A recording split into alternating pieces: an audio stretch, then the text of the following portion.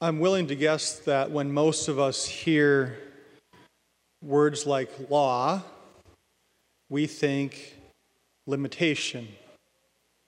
Or we hear commandment and we think constraint. Or we hear rule and we immediately think restriction. I think if you want to correctly understand what Jesus is getting at into his gospel this morning, we have to get words like law and commandments and rules right. It's helpful also to note that Jesus was a pious and devoted and faithful Jew. In fact, he was somebody who lived his Jewish faith in quite a committed way. And we all, of course, probably know, Jesus certainly knew, that at the heart of the Jewish faith was two words: the law. It was vitally important for the Jewish people.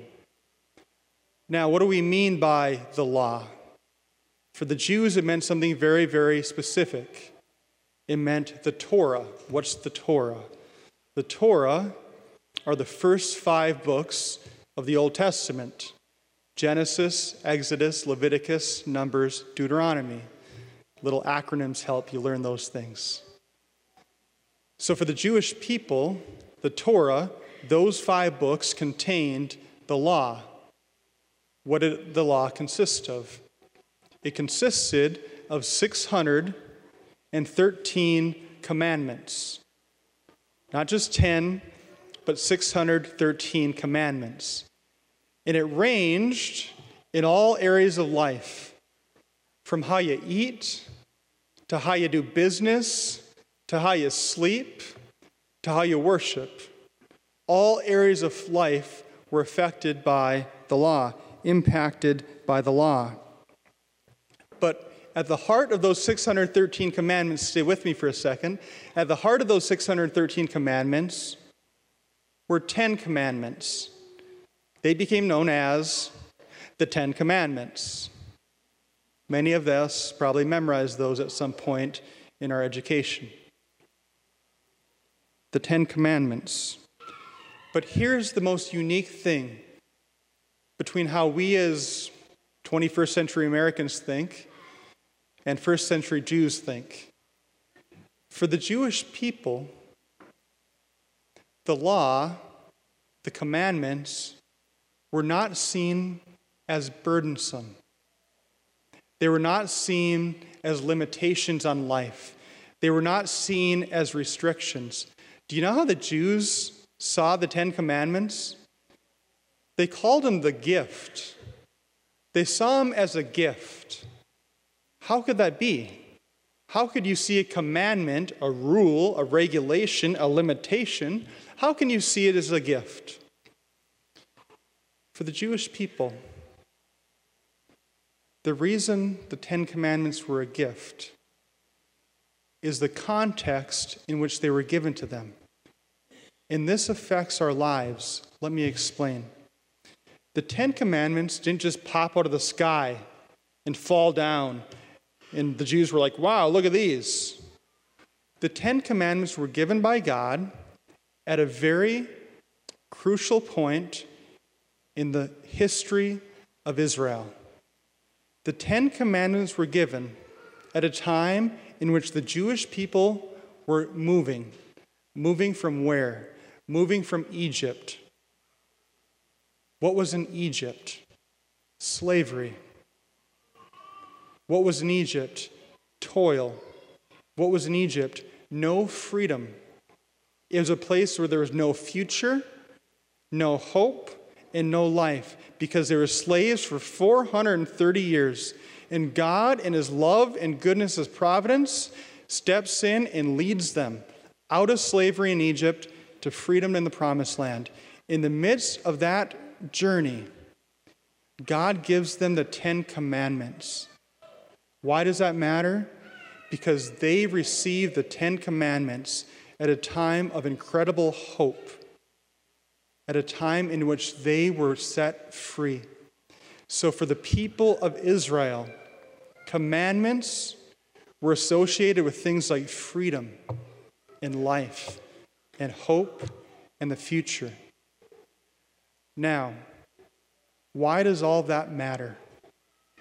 Because we know that Jesus, as a pious Jew and as God, came not to abolish the law of the Old Testament, but to what? Fulfill. How does Jesus fulfill those commandments? Well, he did so in today's gospel when he is asked by a scholar of the law, what's the great commandment? And Jesus perfectly summarizes those 10 commandments which were meant to give life by saying, love God and love neighbor. That for the Jewish people, the 10 commandments were a pathway to happiness. God was saying, if you want to be happy, if you want to be fulfilled, follow my laws that I'm giving you. And Jesus then, like I said, in a perfect way, summarizes the law by saying, love God and love neighbor. That becomes our primary duty in life. Now, how does this affect the real life? How does this affect our day-to-day lives? I've always said that a good law, I'm not a law expert, I don't have a law degree, but I have enough common sense to know that any good law that's worth its weight does one thing really, really well. It protects. Whether that's a family rule you have, whether that's a state law, federal law, civil law, whatever it may be, any law that is worth its weight in trying to do its primary objective does one thing, and that's it protects. So it is with the law of God. So it is with the 10 Commandments. So it is with the teachings the church offers. They're meant to protect. So we're told to keep holy the Sabbath and go to Mass every Sunday. Why? To protect our relationship with God. To protect that which is most sacred. We're told, honor your father and mother. Why? To protect that sacred relationship between parent and child. We're told, don't bear false witness. Why? To protect the sacred name of another person and their reputation that they deserve. Oh, so the law is not meant to make my life burdensome, but to protect things that are sacred? Yes. And the ultimate law is love God. Why? Because He alone fulfills. Because He alone satisfies. If you're like me, we look to all kinds of things to satisfy. We look to promotions. We look to sports. We look to distractions. We look to politics. We look to all these things that we want to identify ourselves with. My question is, how's that going for you? How's the political world trying to fulfill you? How's that going? How's your sports team? Nothing wrong with that. And following that and being so committed to that, how's that going for fulfilling you? How's it going? For me, not very well. Why? Because the heart was made for more. The heart was made for loving God and loving neighbor. May we open our hearts and be all in, like Jesus says, by loving God with all our heart, mind, soul, and strength. Because He fulfills. He alone can do it. Our hearts were made for Him.